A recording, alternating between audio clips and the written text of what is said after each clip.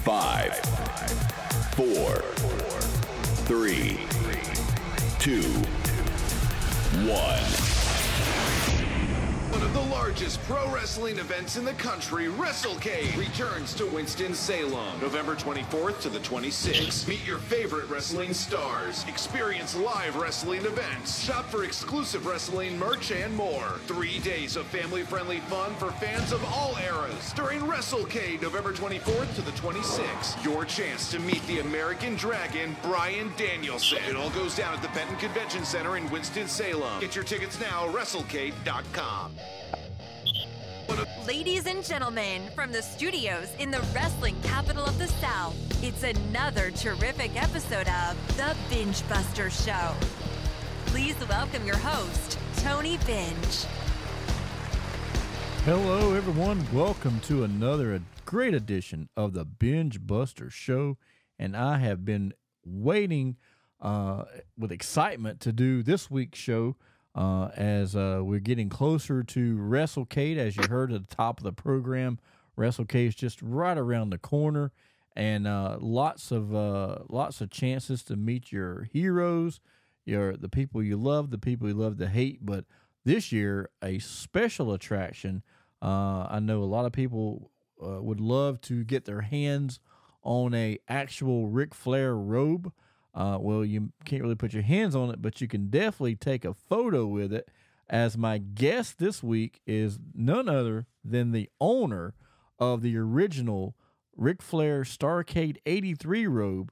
Let's bring to the show right now, Mr. Wes Potter. Wes, how are you? Man, I'm doing good. I'm doing great, man. Looking forward to WrestleCade and just hanging out here in the beautiful, great state of North Carolina. Man, I tell you, that's the great thing about North Carolina is it doesn't matter what time of year it is, you get all the seasons. Because the last few weeks it's been summer, then we went straight from summer right to fall, back to summer. So now we're starting to get back into the fall weather. I know there in Greenville where you live, you're a little bit closer to the coast than I am, but I'm sure the weather there is just as beautiful as it is here. Yeah, man. It's I always say we're the greatest state in the union in North Carolina, and you give us a week, and we'll go through summer, fall, winter, spring, all in 1 week. Just like you said. So if you don't like the weather, just hang around for a few hours, and it's bound to change. Yeah. So you get the full experience here in the Tar-Heel state. that is definitely true. Speaking of North Carolina, are you originally from North Carolina? Like have you been here your whole life? Man, born and bred, brother. Yeah, same here. I was born in right outside of Charlotte, and then I grew up in the Greensboro High Point area, and then met my wife and moved back to the Charlotte area, and now this is where I live. I got me a house here now, so I'm probably not going to be going anywhere, at least for the next 30 years. So, but I'm here for a while, so I like it here, and I wish that I would have moved here a lot sooner, like back in the 80s, because I live in a little town called Mooresville, which is right outside of Charlotte. And as you know, and a lot of the wrestling fans that listen to this program probably knows, in the early 80s, Nelson Royal, of course, his Western store is still here. As a matter of fact, it's like 2 miles from my house. But right in behind his store used to be a barn, and from what I understand, he used to train a lot of guys, and he and the Andersons would get in there and stretch a few guys, and make them wonder if they really, really wanted to be in the sport of pro wrestling. Yeah, it's when you talk about North Carolina, obviously we've got a rich history, pretty much in gosh, man, I mean, probably all the major sports to a degree, right? And you talk about kind of moving here and everything that we get to experience, kind of like you said, I'm over here towards the coast. I always say, I'm like, you know what, what more are you looking for? You can go to the east and you got the coast. You can go to the west and you got the mountains. If you don't like either one of those, land somewhere in the middle, get towards Greensboro, Charlotte, whatever it is. Yeah. And you're kind of landlocked there and you're good. So we've got everything there is to offer. But I've been to Nelson Royal's store there in Mooresville, and it's obviously a neat little place, just from a kind of a Western, merchant perspective. But man, when you talk about Mooresville, being from North Carolina, before we had long before we had the Panthers and before we had the Hornets or the Bobcats, we pretty much had two things, which was, wrestling and stock car racing. And, Mooresville is kind of the hub, obviously, as if you're living there for stock car racing. A lot of the race teams are kind of anchored in that area. So, I'm proud of the heritage that we have from the sports perspective of the wrestling and the racing. And, of course, we've always got the Duke UNC rivalry and all those great things that are kind of going on there. So, if it's North Carolina, if it's pro North Carolina, I'm all for it. Yeah. I remember as a young boy, long before Cablevision was a big thing. Here in the Charlotte area, you had two things. Like you said, you had Jim Crockett's Mid-Atlantic Championship Wrestling, and then you had stock car NASCAR racing. And that was pretty much the two biggest draws in this area. And the cool thing, incidentally, the same fans that was going to NASCAR races were the same fans that was going to Jim Crockett's Mid-Atlantic Championship Wrestling. So it was a big deal, back in those days, back in the 80s and stuff. And even still to this day, I mean, I've been living in Mooresville now for about 12 years. And when the races in Charlotte, it's still, our streets get really busy and we get a lot of traffic from all the fans driving in, and they want to, come to the race shops and hopes to get a glimpse of one of the drivers. And I know when the race is in town, it's not, it's definitely not odd to look up in the sky and see a helicopter flying from the race shops back down to the racetrack. I see that all the time. And when I first moved here, I would ask my wife, I'm like, why's all these helicopters up here? And she's like, oh, that's all the race car drivers, flying from the race shop back to the airport, or I'm sorry, back to the racetrack in Charlotte. That way they're not stuck in the traffic. I'm like, wow, that's pretty amazing. So it's a big thing. But speaking of a big thing, our show tonight, we're going to be talking about the original Starrcade 83 Robe. We're going to be learning a whole lot of stuff about this Robe. I know I'm going to be learning things I probably didn't know, and hopefully our listeners will too. But getting to or speaking about Starrcade, when I was a kid, the only Starrcade I got to go to was 1986, and that was probably one of the most popular ones, here in the Carolinas at the time. But 83 was really big because I'm sure a lot of people have heard there was a snowstorm that night, and they didn't think that they were going to even be able to do the show. But lo and behold, it did, and the show happened, and from that point on, Starrcade become like the mainstay. Everybody looked forward to it here in the Carolinas, from 83 all the way to 86, and after 86 it kind of moved away. But 83 was the one that we're talking about tonight, and that was kind of like the first time. Well, it wasn't really the first time that we saw the Robe, but that show is kind of what made that Robe popular, right? Yeah, I think when wrestling fans, or at least some of the fans I've kind of interacted with over the years, if you kind of pull back in your memory a little bit, it typically goes back to Starrcade 83. If we talk about Jim Crockett Promotions, or you're talking about Ric Flair, or you're talking about memories from the 80s for anybody that was a wrestling fan, or certainly anybody that was a wrestling fan in North Carolina. It kind of goes back to that one event as being sort of the standout memory. If it's people that were there that I talked to and they remember the snowstorm, or they remember, of course, the match with Harley at Starrcade 83, or the fact that, that was kind of where Ric Flair sort of started to cement his legacy, and those visual images you kind of get in your mind. It all goes back to kind of that moment and that match. But kind of like you alluded to earlier, the Robe was actually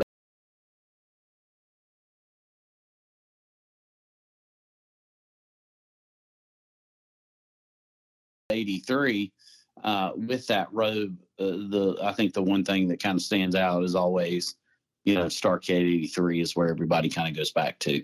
Yeah. Now, speaking of the Robe, do you know what year the Robe was actually made? That's a great question, and I don't with certainty.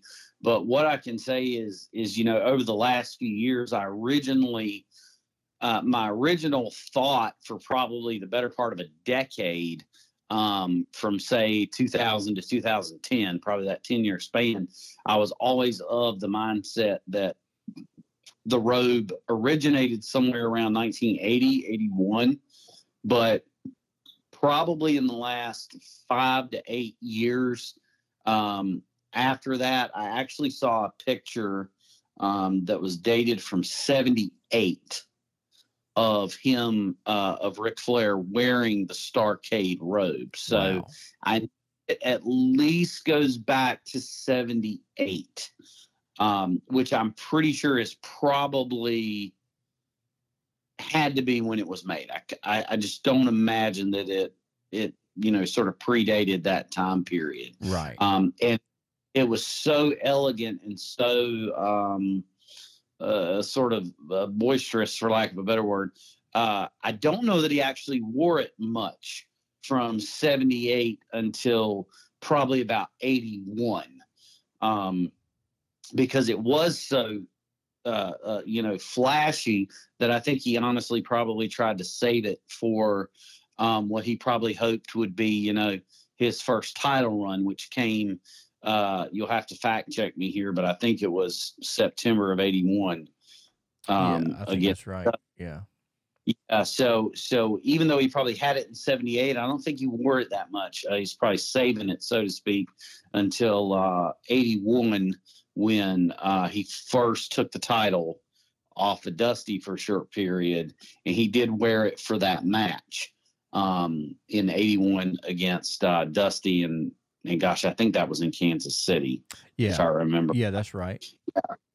So it goes back to at least 78. So unless I'm wrong with what still is kind of out in the marketplace today, that's probably one of the oldest robes that's still, it's definitely a significant robe that's in existence today, but probably one of the oldest as well, if not the oldest. Yeah. And I know, I mean, it's up there in my definitely my top 3 favorite Flair robes of all time. But I mean, it's such a significant part of his history, because basically, when Starrcade 83 came around, or prior to 83, and whenever they would announce Ric Flair, they would say he was from Minneapolis, Minnesota, and it wasn't until probably 83, is Starrcade 83 is kind of when he started saying, Charlotte was his new home. So I know a lot of people, at least I thought this until you just said that, but I always thought that he had that robe made because it's Carolina blue, and it's kind of like his way of saying, hey, I'm a Carolina boy now. But now that you've told me that it was made maybe in 78, that takes it to a whole different level at that point. Well, that's a good thought, and I don't know that your thought's necessarily wrong, because if we kind of turn the clock back, I think he had his first match in the Carolinas in 74, when he was tagging with Rip Hawk.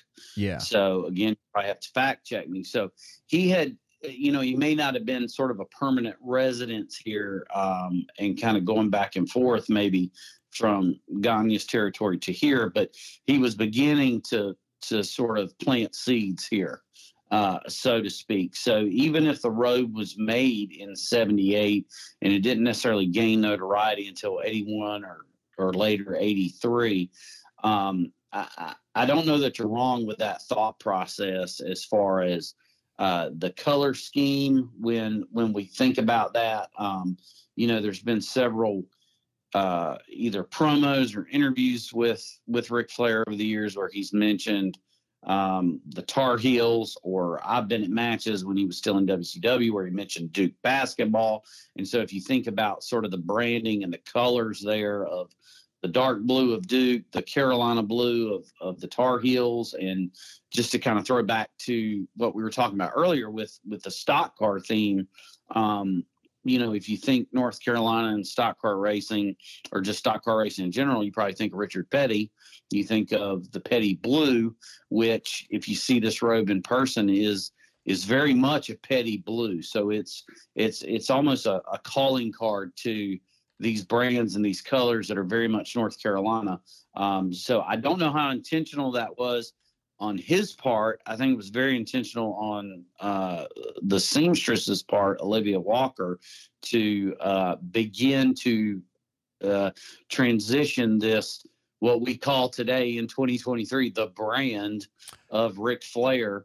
In 1978 or 1980, she was probably way ahead of the curve in terms of creating this brand and these color patterns that represented, what he was going to do in terms of his place in the business, but also a calling card to transition his brand from maybe Minneapolis, Minnesota to Charlotte, North Carolina. So I don't know that you're far off with that thought. I mean, I think all of it plays a part in getting him from A to B, and, we'll claim him over here in North Carolina, even though, I think he was born in Memphis and then started the career, in the Minneapolis territory, but, we'll take claim for him over here in the Carolinas. So yeah, for sure. I don't think.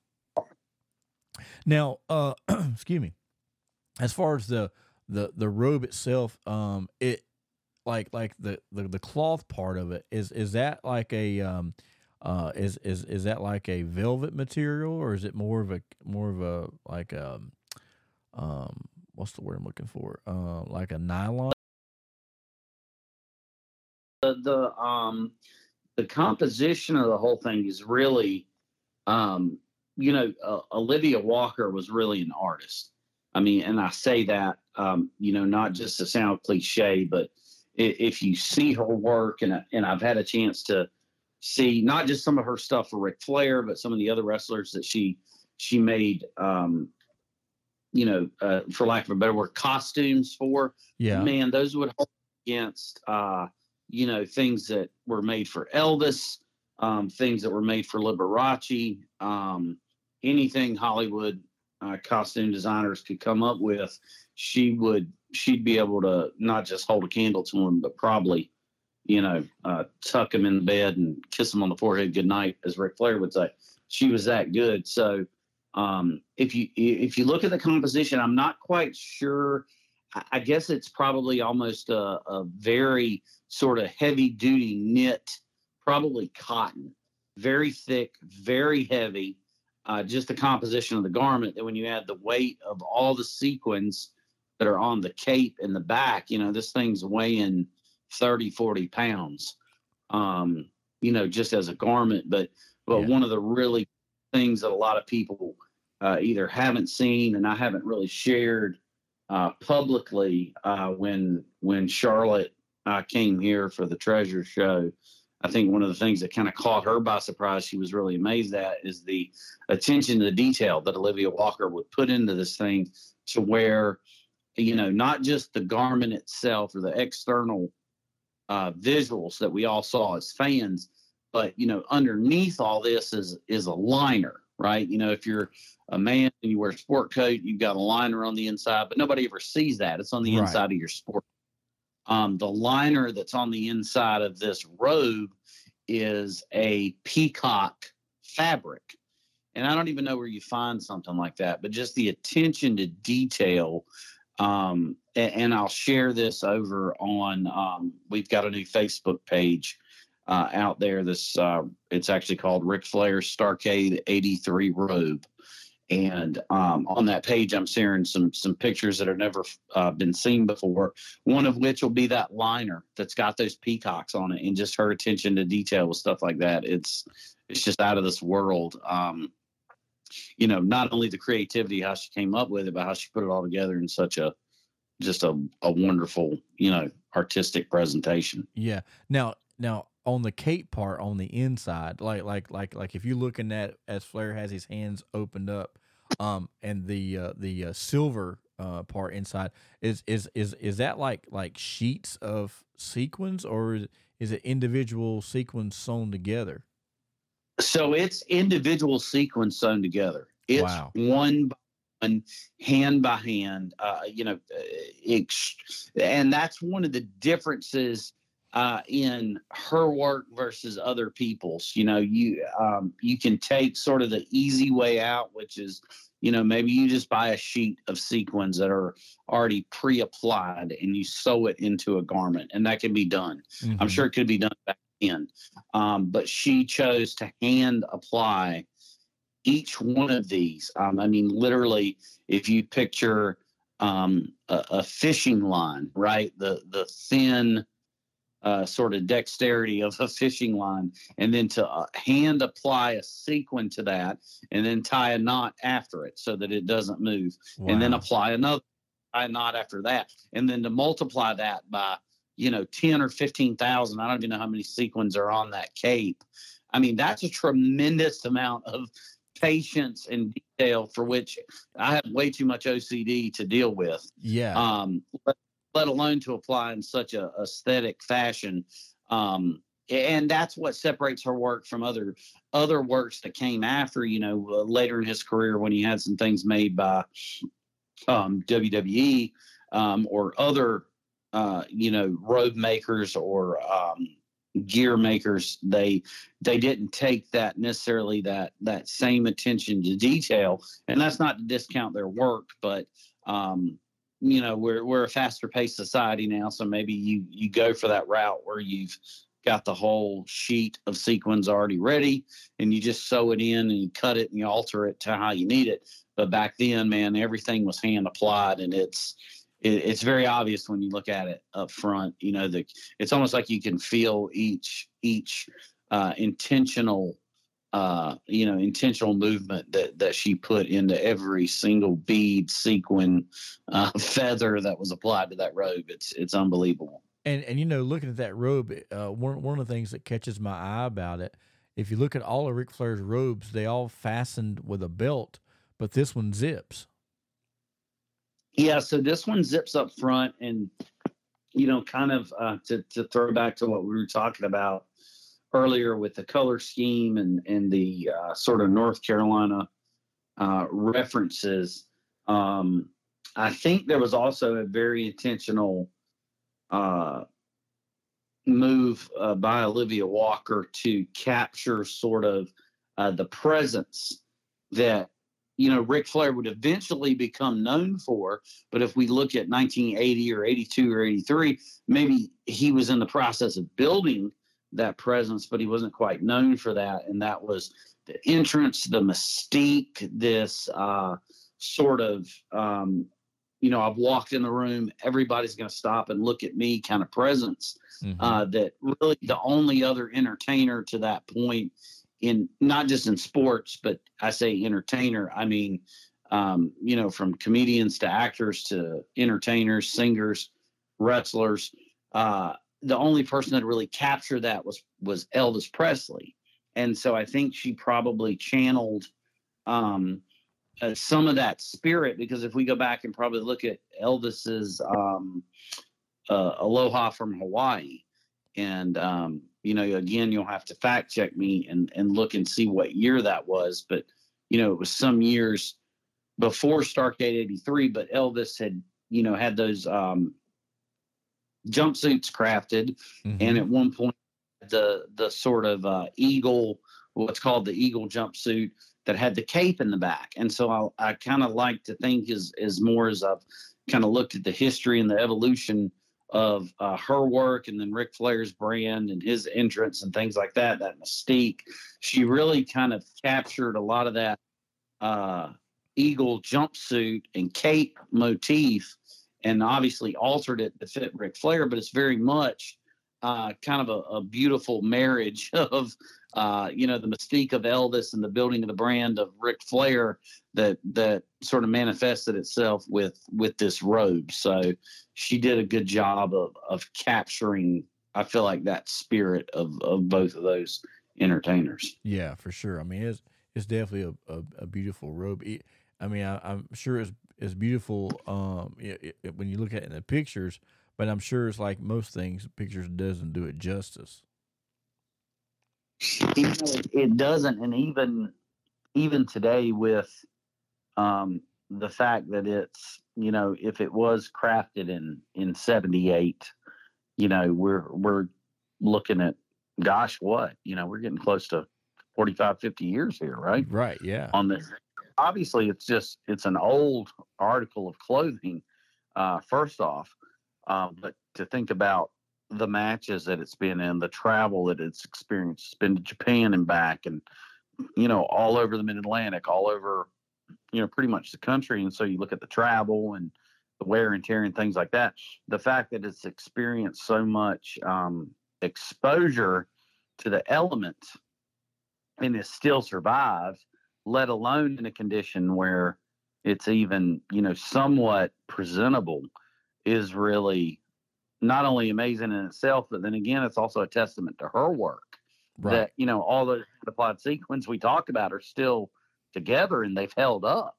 I do remember right after I first got the robe, which would have been, 98, 99, I actually called Olivia Walker. I got her number and called her on the phone because I was considering having that robe restored, because it does have some damage, and I only wanted her to touch it since she was the one that obviously created it. And I remember when I called her, she was actually heading out of the house for her birthday. It was her birthday when I had called her, and we planned to sort of reconnect to talk about getting the robe restored. But I remember in the brief conversation that I had with her, she mentioned that as we talked about the cape and the sequins, that he had taken it over to Japan, which I'm thinking was probably some of the matches he had with Kerry Von Erich. Right. Yeah. And took it over there, and he had come out for his entrance to a match, and the robe he opened it up in the cape-like fashion, and he got snagged on a guardrail. And so part of those sequins just ripped right off of the, sort of the back of the robe, inside of the robe, but that back support piece had just ripped a whole line of sequins. And so it just kind of, flopped and fell over. And so he had to have it fixed for the next night because he only brought one robe with him. So in her words, she said to me, he took it to another seamstress and she botched it up. Those were her words. Wow. That botched it up. And so if you actually look at the composition of the symmetry of how those sequins are applied on the inside of the robe, you can actually see a jagged line that looks like it ripped and then it was reapplied. Maybe by somebody who didn't quite capture that same, feeling that she had, but they did the job in the moment and they got it done. So it's still there, right, when you look at it today. And so I never had that fixed. She passed away, unfortunately, after that initial conversation, and she never got a chance to repair the robe. But I think it's a really cool story that, he took it to Japan, it got ripped, somebody else messed it up in terms of the repair, but it's still there when you look at it today. So to me, that just kind of adds to the mystique of what the history of what this thing's been through and how it still survives today. And it's still here. So, any idea what the original price of the robe was when Flair had it made? So that's that's a really good question. I'm not sure. I know that obviously as he's given some prices and interviews over the years, I think, at one point some of the prices for his robes obviously were getting close to the $5, the $8, the $10,000 range. So if we adjust that for, inflation in today's dollars, you're talking about some serious money back then, but more serious money today. But my guess is probably, back then, I'm thinking probably around the $4,000 number. I don't know what that is adjusted for today's money, but when I did talk to her about the repairs, and she mentioned that about the other seamstress, botching up the job, she did mention that all of the she only used the very best materials to make the robe with, and for the rhinestones, there were only Austrian crystals. They had to be, if you're familiar with the, I think it's Swarovski. I can't quite pronounce it, but I'm sure you know what I'm talking about. If you've been in the mall, there's a high end. It's pretty crystal. The difference in those, I think, is the fact that they're clear, but when the light hits them, it gives like a rainbow effect. Absolutely. Versus and that's why Yep. She was very adamant on, it had to be that particular clear crystal.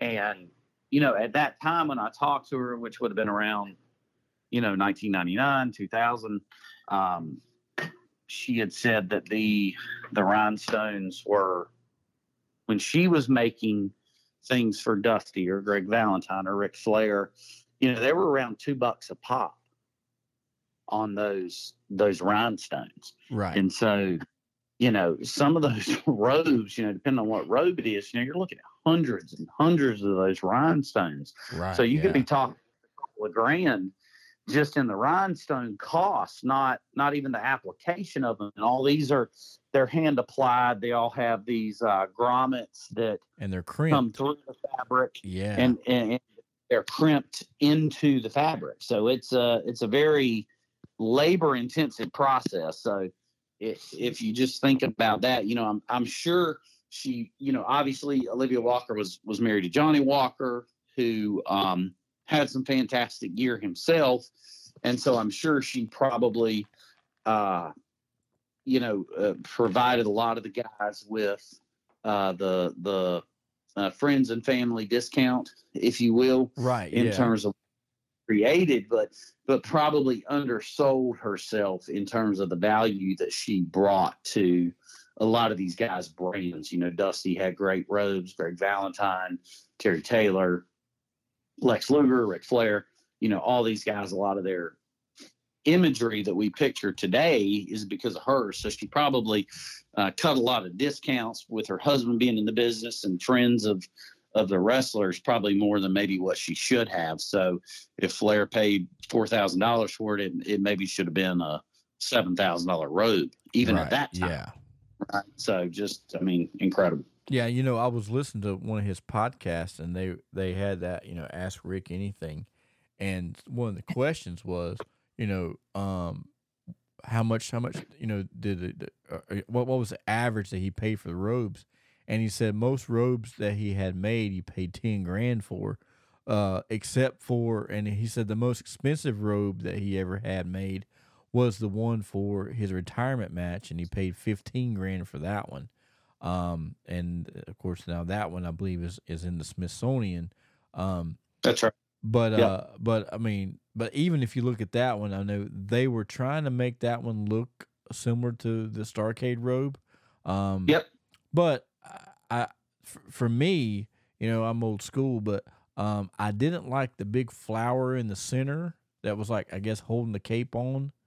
And how it buckled all the way up to his neck, and it didn't have that V that most of his robes had. That was one of the things about that robe that I disliked the most. But it was a nice robe, but you can definitely look at that robe and looking at an Olivia Walker robe, and you could definitely tell the difference. And that's what I'm talking about when we talk about the sequins being applied in the cape, right? Inside of that robe, when he would hold his arms up, the material that they used for that was a much cheaper, more easily accessible, more efficient process to just apply to that robe. And it probably kept the cost at $15,000. Had they had the time or the ability to hand apply like she did all those sequins, if he says he spent 15 on that one, then to achieve that look, it probably would have been $35,000, because you're talking about the time to apply each one of those, nearly impossible for, I think at the time WWE probably had 2 or 3 seamstresses up there. So, I mean, it's almost an impossible task for them to service the whole roster at that level with that robe. But when you talk about the colors and the way that it fit and all that stuff, and it was great to see. I was there for that match, and you're right that it's in the Smithsonian, and they did great work for that robe. It wasn't quite as flattering to him at that point in time, right, for his age at that match, in the way that maybe it might should have been. Interesting story, during that period before they started crafting that robe, I was actually in discussions with them where he wanted to actually wear the Starrcade robe for that match. He wanted to wear it for that match. And so I was having an exchange with his wife at the time, which I think was wife number 3. Yeah, Tiffany. He's married to Tiffany at the time. And this was during the period where television had just gone to HD, and WWE was doing the whole WWE TV HD. And I told her, I said, I don't have a problem with him wearing it. I think that'd be really cool. It's a nice bookend to his career, assuming that it ended there, which in my mind it did. But yeah, mine too. If he wants to bookend it there with that robe, that's awesome. Great tribute. But to talk about the condition again, I said it's just not in the best condition. And so now that they've gone to HD and those cameras are going to be right there, I'm like, when part of this robe's falling apart, it's going to be visible. And you probably don't want that at WrestleMania 24. So they decided to go a different route, obviously, and have the robe made, which was, it served its purpose at the time. But again, kind of like you said, you can see the difference between that and original Olivia Walker. Yeah. Her stuff is just so amazing, amazingly made, and if you go back and watch wrestling, 86, 87, 88, even WWF and NWA, immediately you can tell the ring jackets and the robes that she made versus some that like for instance, their jackets were nice, but they wasn't Olivia Walker's. But I'm talking about the Von Erichs. The Von Erichs would come out in sequin jackets and half robes, and even Kerry had that in memory of David robe, and which was really nice. But you could tell none of that stuff was Olivia Walker made. That's right. Yeah, her she gave an interview. I think they lived down in Atlanta, and I want to say it was like 84 or 87, somewhere thereabouts. Might have been 87.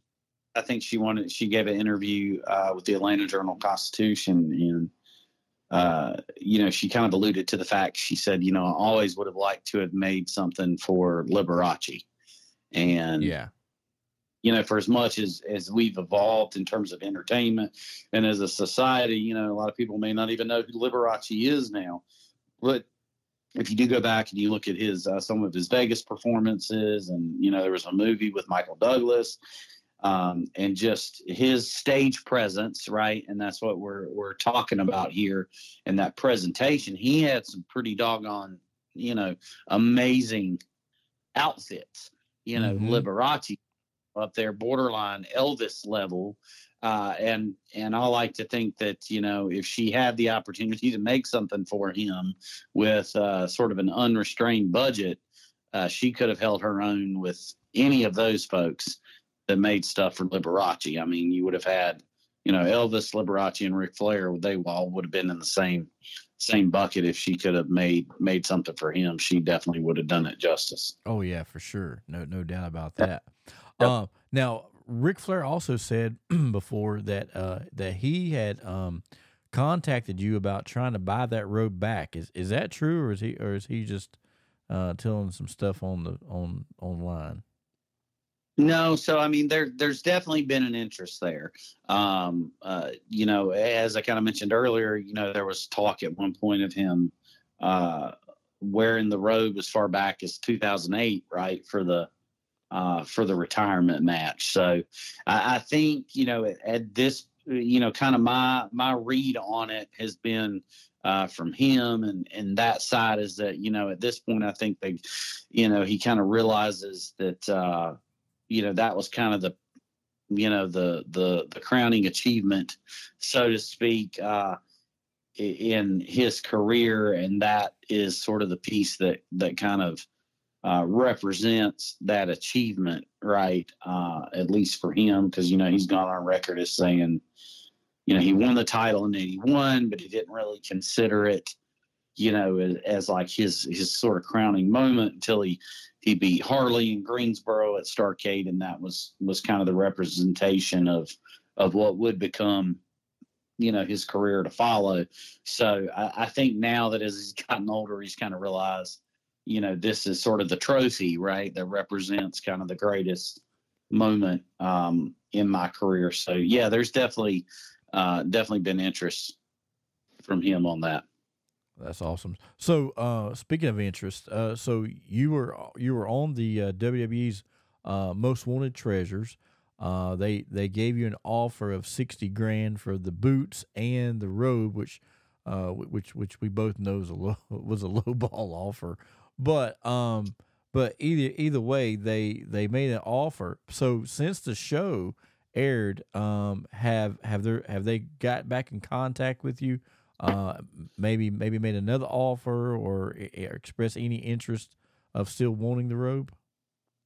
So, you know, I think the way sort of the conversation goes there is that I think there's always an understood interest in that, either just from a simple preservation standpoint, right? Like this is a pretty important piece, maybe not necessarily in the history of WWE, but, you know, obviously we know the way the NWA sort of unfolded into WCW, and then WCW sort of transitioned into the conglomerate of WWE. So I think for the most part, we, you know, for lack of a better word, we've kind of looked at WWE sort of as a caretaker, right? Of not just Atlantic, not just Ric Flair, but in terms of, you know, if they purchased the library of world class, right? They kind of have to wear the white gloves, so to speak, to handle the legacy of the Von Erichs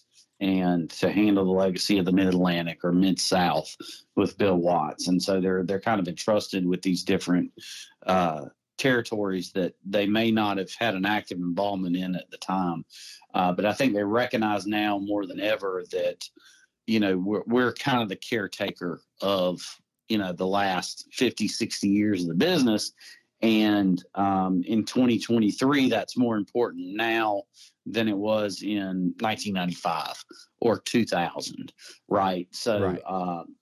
The fact that they even produced a show about some of these articles is a testament to their recognition that some of these things are pretty important.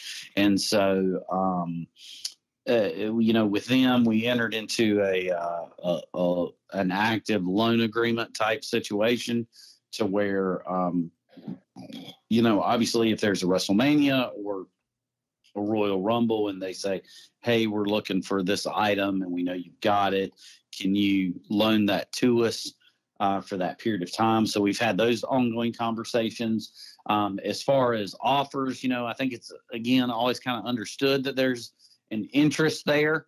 I think it's more of a point of us kind of reaching an agreement to where we have to remember that WWE is, at the end of the day, they're a business operation, and it's got to make sense for them, whether that's signing, a talent that they're going to invest in and put on television and produce and try to generate revenue from, or if it's, a piece of memorabilia that we need to purchase for our archives. It's got to make business sense there. And so I think that sort of metric of making sense, that business sense, has increased in the last 5 years or so, to the point where, I know that they've got an interest in it. The conflict comes in of, sometimes the collector market, the fan base, sometimes has more vested emotional interest, as we talk about, the fans. You mentioned, you were at a Starrcade 86, right? And as I talked to some of these fans, they mentioned they were at Starrcade 83.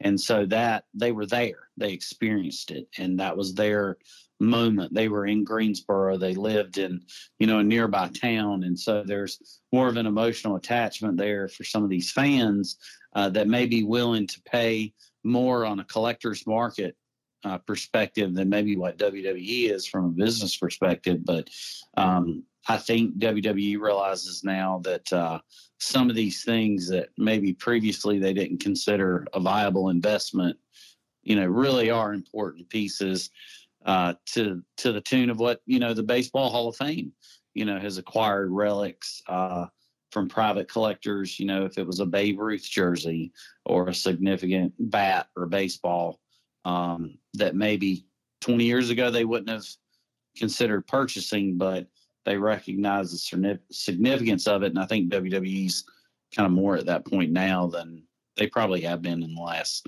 10 or 15 years. So there's always interest there, I think. Yeah, that's good. I mean, and I'm sure they'll probably reach out again and in the future.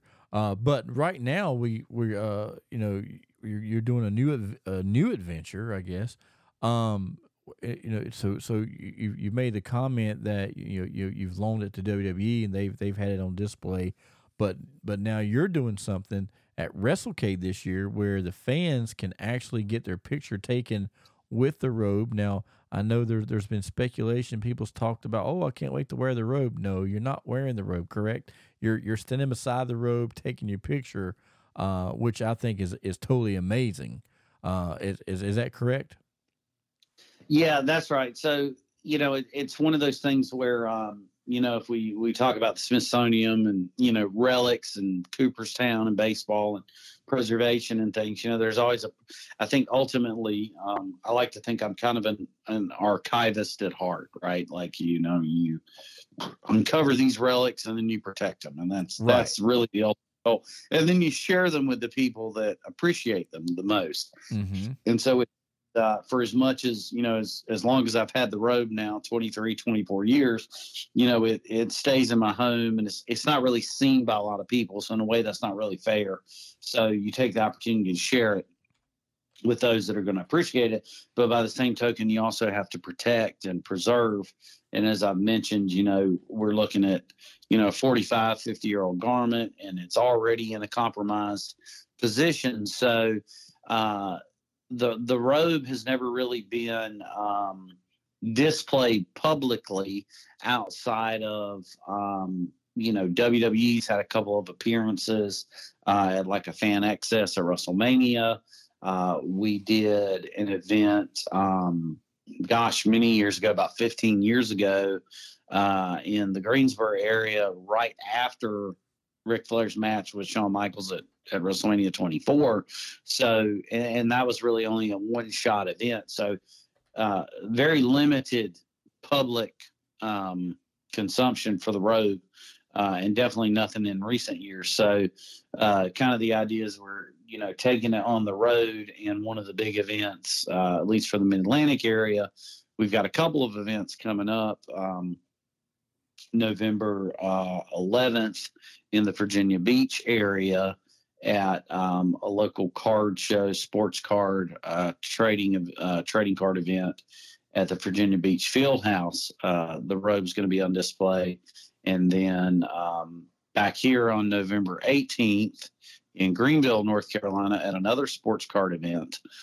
And then kind of capping that off at WrestleCade, right, which will be kind of the main event showcase for the Robe. The first time we've brought it out, again, not to be able to wear, but we are going to have photo ops with the Robe, a replica of the NWA belt, available at WrestleCade. All the information is I'm still kind of releasing on our Facebook page, which is Ric Flair's Starrcade 83 Robe on Facebook.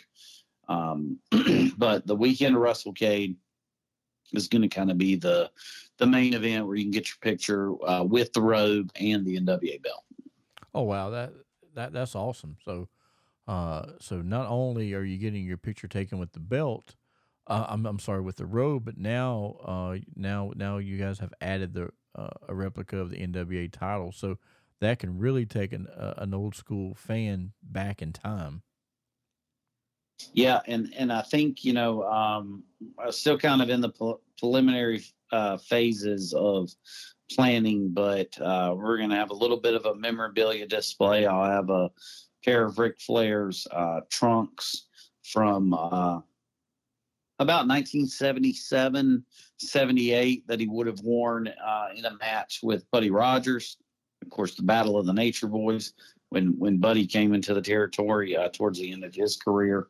I've got a pink pair of his trunks that we'll have on display, along with the boots that he wore against Ricky Steamboat at the Chi-Town Rumble in '89. Those will be on display as well with the Robe. And what we're, again, as we'll kind of put the asterisk up there, card subject to change, what I'm tentatively planning on right now is finalizing a price point to keep the photo ops with the Robe affordable, to where if you take a picture with the Robe and the NWA belt, you'll also get a free lapel pin that we've had made of the Robe. So you get this kind of cool little free lapel pin, which is about a retail $15 value in and of itself, just for the pin, for taking a picture with the Robe and the belt at WrestleCade.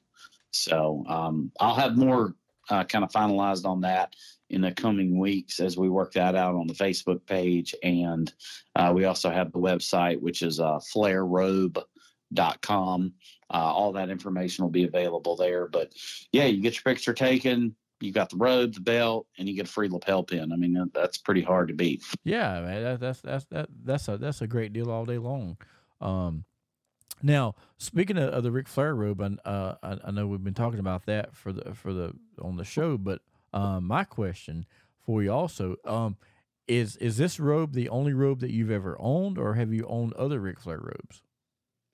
Yeah, so I've actually at one time, before the present state that we live in now, at one time I had the largest private collection of Ric Flair robes outside of Ric Flair on planet Earth, which was 3. So I've actually had 3 at one time, which was, of course, the Starrcade Robe that we're talking about here.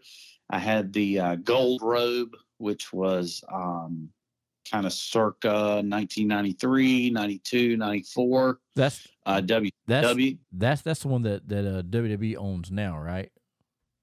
Yeah, so Okay. I own that. I own the gold robe, and I'll give you the backstory on that one. And then I also owned a pink robe as well, the one that had all the beautiful peacock feathers and kind of the ornate dark purple, magenta, silver pattern that he wore when he was in WWE for the first run, and then he wore it also in WCW for a little while in the 90s, and then he actually wore it again once or twice in WWE for his second run around 2007, 2008. But going back to the gold robe, which I think originated around 88, 89, I had this really large Velcro belt buckle, for lack of a better description, right in the front and center, and then it had the puffy arm sleeves to it. So I had that robe, and he ended up getting that robe back, and I think he wore it. He probably wore it for at least once or twice on some WWE productions. Probably around 2007, 2008. And then WWE ended up acquiring that robe in sort of an agreement with Ric Flair. After I got rid of it, it went back to Ric Flair, and then from Ric Flair to the ownership of WWE. And so they had that in their archives for a long time. I'm not quite sure if it's still in their ownership or kind of what the story is there in recent years, because sometimes they make deals to acquire other pieces of memorabilia. So sometimes things are exchanged right between collectors to move pieces around in sort of an elaborate chess match, so to speak. So right. Not quite sure about that now, but the pink robe I also owned, and that was really a favorite of mine. It had this really nice velvet pink sort of almost bathrobe kind of tie to it in the front, and the silk patterns inside. It was a beautiful robe, and I sold that robe privately probably around 2014, and then it changed hands sometime after that to where I guess WWE produces these video games. 2K19, I think was what it was, WWE 2K19.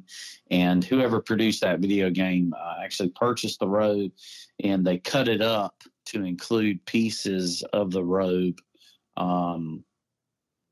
with the video game purchase. So you got like a special limited edition Funko Pop. You got a piece of the robe in a nice acrylic pack, and then of course the video game. So it was like a high end package where you got that in there. But they ended up cutting that robe up. So wow, yeah, and that was Olivia Walker robe as well. But yeah, I had three at one time. I had a gold one, a pink one, and then of course the Starrcade, which I still have. Wow, that's pretty amazing.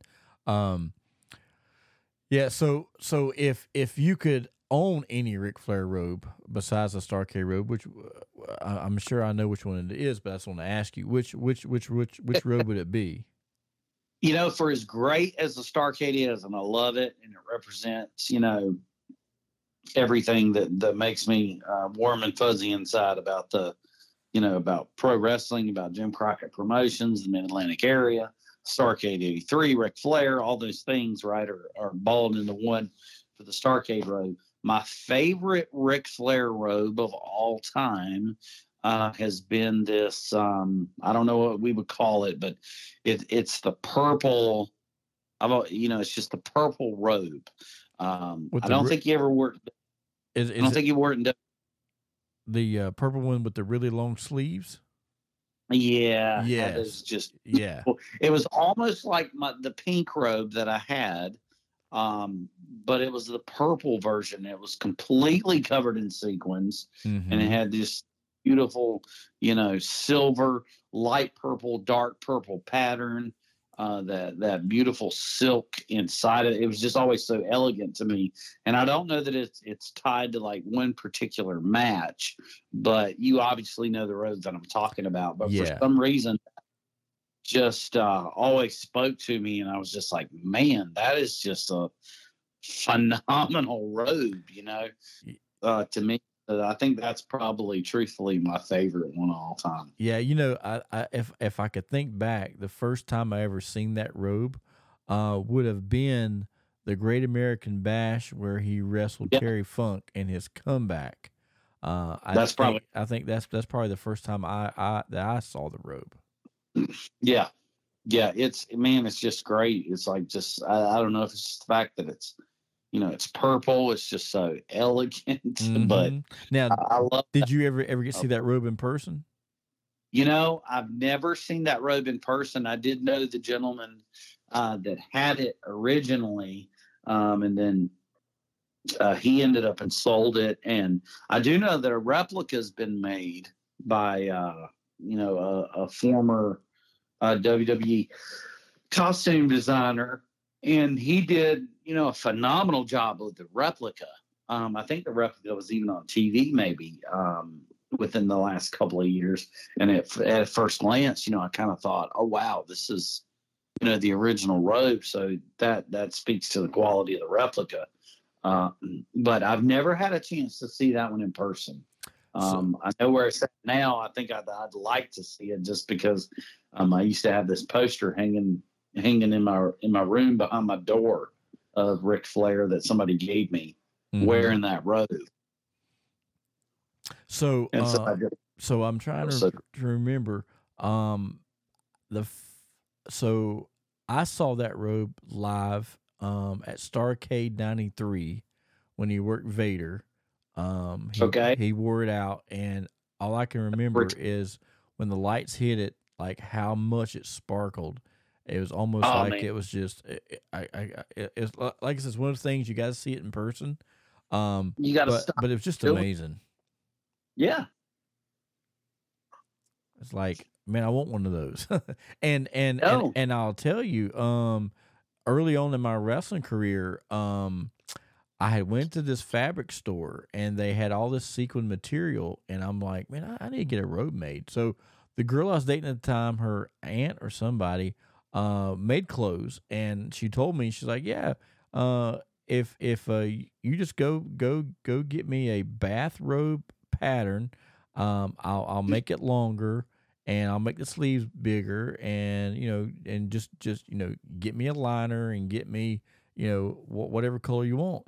And I remember walking into that fabric store, and they had that same color of Ric Flair's robe, the fuchsia color. They had that color there. They had black and they had gold.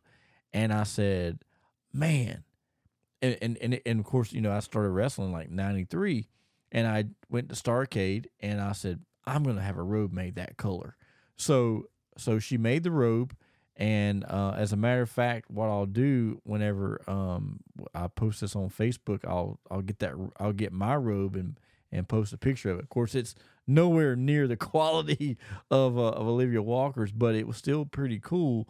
And I had that robe, and early on in my wrestling career, I was very shy, and it was almost like once I got that robe, man, I just came out of my shell.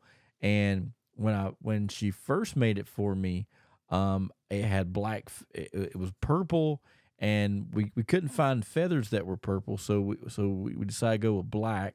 So she put feathers around the collar and around the sleeves, but they didn't last very long because she didn't sew those on. She just what do you call it? She safety pinned it all the way around, and years of putting it in my bag and taking it out, they came loose. So I just took the feathers off completely.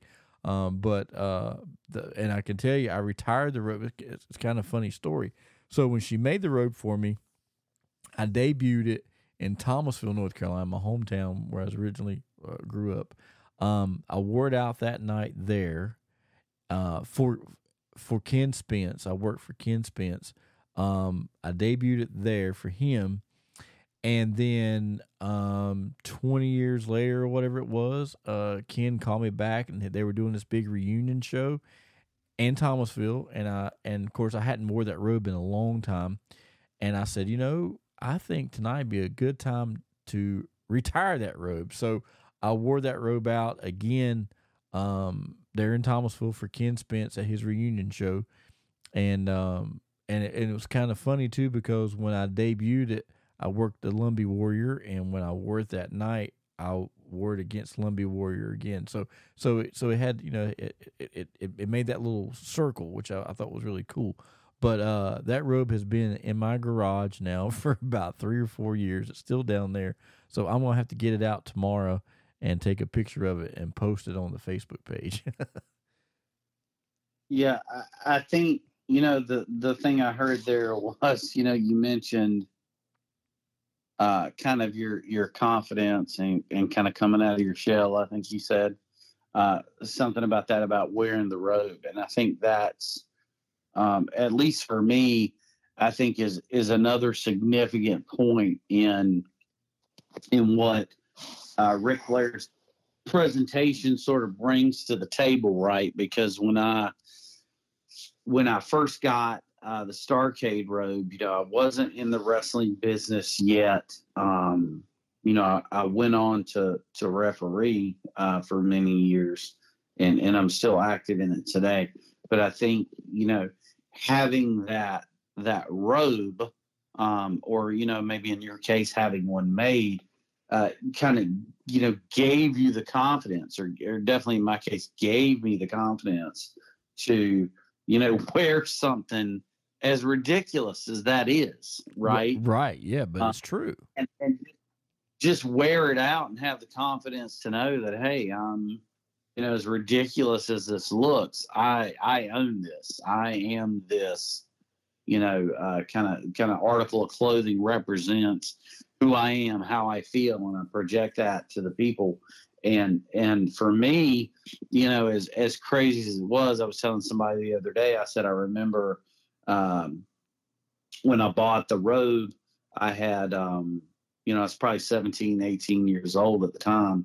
And I had been buying and selling baseball cards for a long time, from middle school to high school. So I'd been sort of building up my nest egg to have some money. I don't know what it was for or what it was to buy. Eventually it ended up being a Ric Flair robe. But when I did buy it and it came and it was delivered to the house on the front porch, and I came home from school, and I was in high school at the time, my mom said, hey, you got this package from Colorado. What is it? And I was like, oh yeah, it's a Ric Flair robe, and she's like, what is this foolishness? Or her work, because it just seems so just bizarre and different, and it didn't fit into this, idea of whatever, maybe she had for me, or what would the expectations were at the time. But I had this interest there. And so when you get it, you get this, kind of level of confidence. And then if you wear it and it's out there and you own it and you accept it as, hey, this is who I am, and this is what I'm going to project to the people or whatever, it's a tremendous confidence booster. So I understand what you're talking about when you're talking about, like I wore this out there to help me come out of my shell. Now, which I think is part of what the appeal is with Ric Flair, right? Like that comes to that. Right. Yeah. Same thing with Elvis, right? You've got almost this working man mentality, but when he walks out on stage, it's like, man, he's got all this, sparkle and shine, and man, that could be me. And you're really only like, 1 degree of separation from, greatness, right? And this article of clothing kind of represents that bridge that can get you over there. So I get what you're saying when you talk about that, because it kind of did the same thing for me. Yeah, because I remember when I was in middle school. Middle school is when I become a big wrestling fan when I was in elementary school, but I become obsessed with it by middle school. In middle school, I knew, I didn't know how, but I knew at some point in my life I was going to be a wrestler, because I would, and I'm sure every kid in America done this during this time, but I live in this neighborhood, and I get all the neighborhood kids over, and we would like walk up and down the street, and whenever one of the neighbors or somebody was throwing out an old mattress, we would grab it, bring it down to my parents' backyard, and we had this big fence around our yard, and so that mattress would go on over there by the fence, and we'd take a tarp and put a tarp over the mattress, and we'd hang up a little bit of ropes, and then like we would and I don't even know why we did this, but like there was a factory next door that did carpeting, and we'd go over there and get their old carpet, and then cut the carpet out in the shape of wrestling belts and take magic markers and draw on this piece of carpet and fold it up until it got broke in real good, so it folded like a belt. And then we would take like clothespins or something like that to put it around our waist or whatever. But I was obsessed with wrestling, by the time middle school rolled around. And if in middle school, if I knew and my parents would have given me the money, I would have bought a pair of wrestling boots and I'd have wore those things to school every single day because I was just so obsessed with being a wrestler. And all of my friends knew how much I liked it. So once I got into high school, I started my wrestling training the summer of my junior year in high school. And once I graduated from wrestling camp and started having matches, a lot of my friends, and I didn't even think about it, but I would run into friends from high school and say, oh, by the way, come down this Saturday night and wrestling at the Armory. They'd be like, well, that don't surprise us because we knew how much you love wrestling when we was in school, and we knew that so if you could figure out how to get in it, you would, and there you are. And that's how I was, man. I was so obsessed with it as a kid. And so, like you say, having that piece, would definitely boost your energy. And like now, I've sold more than I probably have now of boots and tights and belts and all the other stuff that goes along with wrestling. But I'm like you. I get it. I enjoy it. Now I want to pass it along, pass it down to somebody else that might enjoy it just as much as I do. And of course I sell it to get bigger and better things. So I, when I look back over the years, I look at myself and sometimes I pinch myself. I'm like, I grew up, not, I knew it. Like I said, I knew I was going to be a wrestler. I just didn't know how.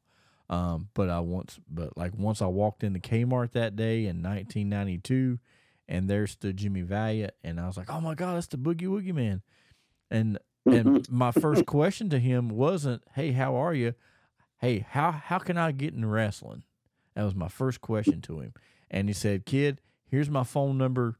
Give me a call on Monday and I'll tell you. And man, my head went, it swelled so big. I came home from school and I told my parents, I said, I'm not going to college next year. I'm going to Jimmy Valiant's wrestling camp. I'm going to be a pro wrestler. And my dad said, you're gonna do what? I said, yeah, I'm gonna go to. I'm not going to go to college now. I'm going to go to Boogie's camp. I'm going to be a wrestler and I'm going to be a millionaire. And I did one of the two. I never become a millionaire, but I did become a wrestler. And when I first started, I had no idea. I just thought I'd just be, Jimmy Valiant would be the most popular wrestler I'd ever knew. I'd be in the ring with him and that'd be it. But I have got to live out dreams that I never even dreamed or ever thought would happen. And then to be, to get into it so much that that I have the guys that I idolized as a kid say, hey, I'll work that show, but I'm not working anybody but Tony. That's a heck of a compliment. And a lot of times, we can always be our biggest. I know for me, I'm my biggest critic. But I can have a good match, but in my head it wasn't good enough. Because I'm always wanting to be better. But to have a wrestling legend that has been around and wrestled everybody, and they say, hey, I'll wrestle, but I'm not wrestling anybody but Tony. That's a really good compliment. Yeah, no doubt. I think, when you kind of give your perspective of, growing up as a wrestling fan, I think that's from my side, that's one of the areas I was kind of different in, is that I didn't necessarily grow up a wrestling fan, right? I didn't watch it as a kid. I watched Ninja Turtles. I watched Masters of the Universe. Kind of loosely knew about wrestling in the background, but it was always a background thing. Grandparents watched it. Parents may have had it on in the background, but I didn't grow up as a fan. So I kind of grew into it and the confidence piece, I think came from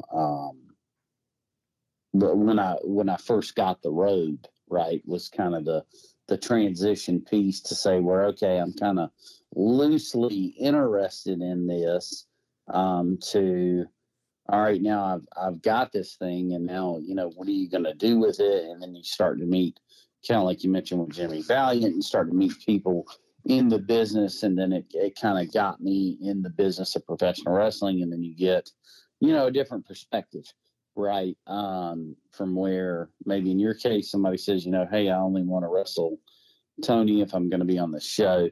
And that's a good, tip of the cap. So I went from, not even being a fan really to, loosely following wrestling, to being a fan of Ric Flair, to owning this piece of history, to them being in the business, right? Which is kind of this almost windfall of a story to even be involved. So I've just kind of been lucky along the way. Right, and then to go on and say that you're the only person that ever owned, well, you own three of Ric Flair's robes. That's also pretty impressive. Well, I like I said, I wasn't a fan growing up, but I started. I played tennis in high school. I was a tennis player, and my sophomore year, I got had a torn meniscus in my knee, and so I couldn't play for most of the season. I was out, and during that period, when I would rehab and back and forth to the orthopedic, at that time, you could rent videos from Blockbuster. Right. Yeah. And this would have been the height of the Monday Night War. So you're talking 97, 98.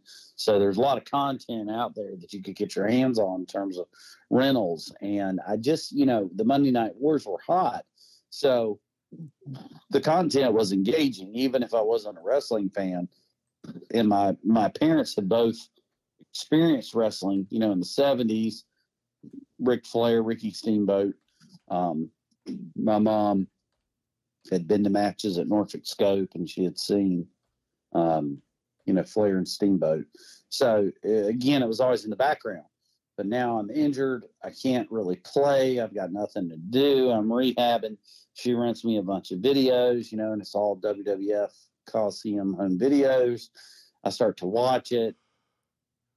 Then present day, you got the Monday Night Wars going on, so there's still WWF and there's WCW, but the one guy that just stood out above everything else is Ric Flair. And even though I wasn't a fan, and you're still kind of this awkward teenager trying to kind of find your way in the world, you've got this Ric Flair guy that's just, the billboard of confidence, right? And he's got the hair and he's got the robes, and he's still talking about the girls and all night long and Space Mountain and all that stuff. And I'm just like, man, this dude's just cool as hell, right? Mm-hmm. And so I'm just attracted to that. And then you get the robe, and now it's like, well, hell, you got a piece of, the emperor's new clothes. You put it on, and you're going to be just like the emperor.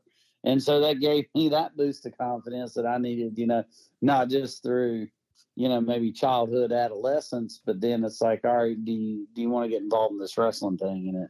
And it gives you that confidence. And I think that, even if you don't have a Ric Flair robe, that's the beauty of wrestling. It speaks to anyone, really on any level in any language, right? You don't have to speak English. You don't have to speak Japanese, German, or understand any kind of complex formula to understand who's good or bad, or who's confident or who's not. And there's just certain representations that speak universally. And so I think that's always been the appeal with wrestling. It'll continue to be the appeal with wrestling. And you don't have to have a certain net worth or a certain intelligence level to understand it. And so as it speaks to those kind of just grassroots levels, obviously you've talked about what it's done for you, what it's done for me. Just being involved in the business to go from not even being a fan to ending up in the ring one day with Dusty Rhodes or Harley Race or Ric Flair, to having Charlotte Flair at your house. I mean, That's just an unbelievable story that I never could have fathomed, as a 17, 18-year-old kid, and then it ends up happening. That's just the beauty of wrestling, So, Mm-hmm. You spoke to that, so Yeah. good stuff. And you were talking about the way Ric Flair was on TV. Man, I would steal his lines when I was in middle school, and I would say it to like all the girls that I was liking or whatever. And I remember saying the first time I said to a girl, "You can't be first, but you could be next." And she's like, "What?" But a lot of people didn't watch wrestling, so when I say those Ric Flair lines, they'd be like, "Man, this Tony guy's a cocky son of a bitch," Right. and I thought it was funny, and I was just mimicking the things he would say, and then I remember by the time I got to high school, me and another one of my friends we both were big wrestling fans. And so we would sit down, and if he had a girlfriend or I had a girlfriend or whatever, and he'd always say, "Hey, come on." He'd call me on the phone because I live right next door. "Hey, Tony, man, come on over here. I need you to help me write a Ric Flair letter to this chick." And I'm like, "Okay." So I'd come over there, man, and me and him would, because this is before cell phones and computers and all that stuff. And so we'd sit down, and he'd say, "All right, so tell me some Ric Flair one-liners, and I'm gonna write that down in this letter." And of course, we're writing this letter up to this chick, and then vice versa. He'd say, "Hey man, I need to break up with this chick. Come on over. Let's write her a Full Horseman letter." So to get the girl, it was the Ric Flair letter. To break up with her, it was the Full Horseman letter.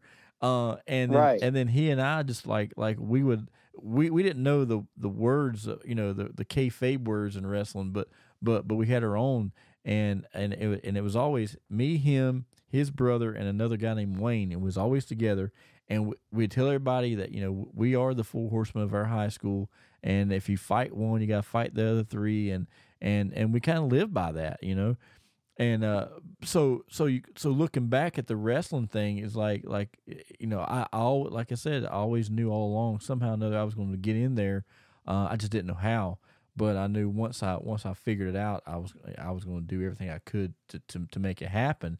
And then even when I first got in and started wrestling, they like, "Well, you're 125 pounds. You're definitely not going to be wrestling. You're too small." I'm like, "Bullshit. I can do this, And so for the first 6 months that I was training, I'd go work at this other promotion as a manager. But once I learned to throw punches, I would throw a punch, and these other workers would be like telling the promoter, "Man, you've got to put Tony in there. That little dude's got the prettiest punch in the world." And so he's like, no, he's too small. He's too small. So finally he's like, I said, "Man, I want to wrestle." So he says, "I'll tell you what, Tony, if I ever get any small guys to come in and work, I'll let you work." Well, just so happened, a couple months later, as fate would have it, he calls me on the phone and he goes, "Hey, Tony, make sure you come to the building, a couple hours early this Sunday, because I've got a guy coming in from Smoky Mountain Wrestling, and I'm going to put you against him." And I'm thinking, "Oh man, I'm going to be working with Heavenly Bodies, Rock'n'Roll Express." I didn't know. I was so young and green.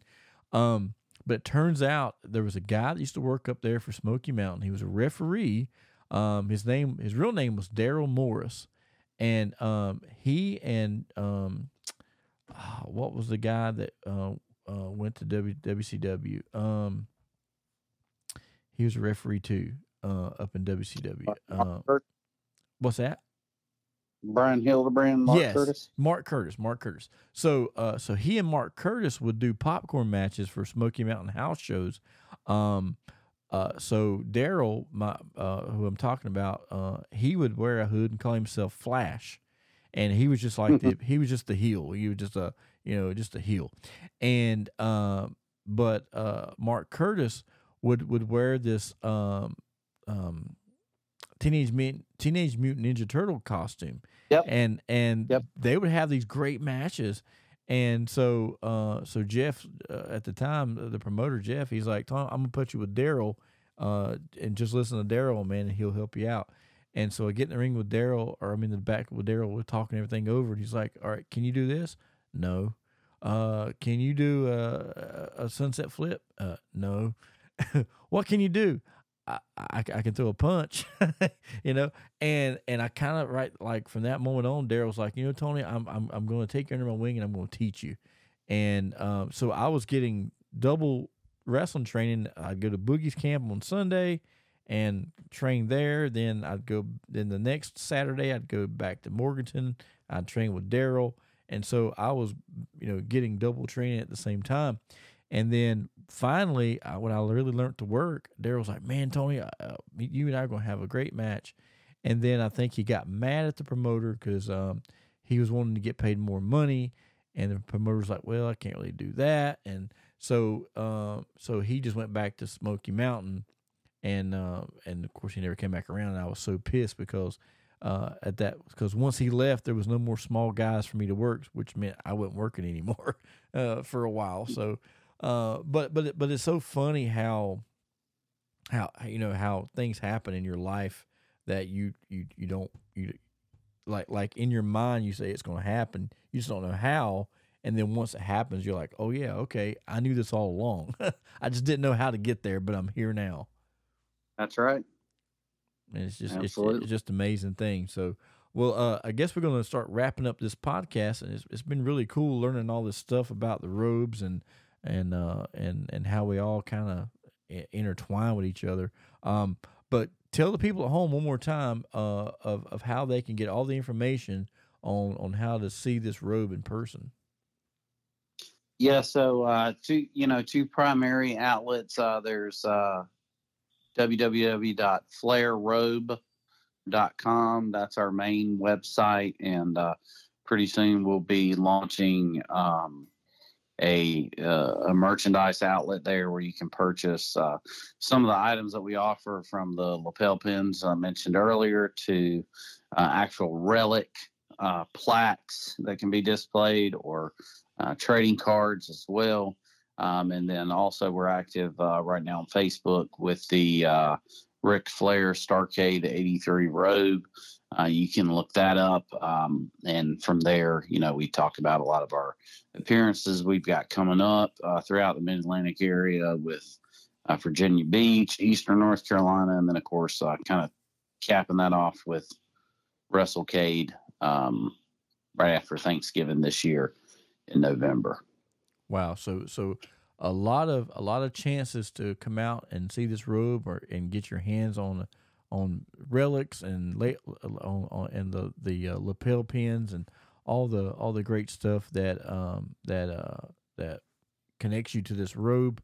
And who knows, you know, after Starrcade that you know, it could be the last chance you get to be able to get your picture taken with this gorgeous work of art. So I highly recommend, if you come to WrestleCade, definitely do the photo op with the belt. And who knows, if I'm there, I'll even do a photo op with you for free if you buy the ticket to but seriously though, definitely get your picture taken this Robe, because it's definitely going to be a great memory for anybody that does it. Yeah, it's a piece of history. You know, as odd as it sounds, I've had it living in my house, and with the exception of maybe once or twice, I don't think I've ever taken a picture with it. Wow! So I should probably do that myself at WrestleCade. Yeah. So if I'm should be the first one, you should be there too. For sure, it's definitely going to be something really cool to see, and I'm sure the line for that is going to be just as long as the line to see any of the stars there at WrestleCade. Be longer. So. It'll be longer than the line at Space Mountain. That's right. People, you don't have to go to Disney World to get your picture taken with the Robe. You can come to Absolutely. WrestleCade. All right, Wes. Well, thank you for your time, man. I really enjoyed our conversation. Like I said, fans, make sure that you go to his sites and check out all this information on the Robe. I will also put the links into the description of the podcast, so there's no excuse that you didn't hear or you didn't write it down. It'll be there for you to click on if you read the description of our podcast. But Wes, thank you again, man, for coming on the show. I think this is the second time you've been on my podcast, and I always enjoy talking to you, and I'm definitely looking forward to seeing you at WrestleCade. Absolutely, Tony. I appreciate you, man. Look forward to seeing everybody. All right, guys, for West, I'm Tony. We'll see you next week here on the Binge Buster Show. Thank you for listening to the Binge Buster Show. Make sure you like us on Facebook and download us on your favorite podcast platform.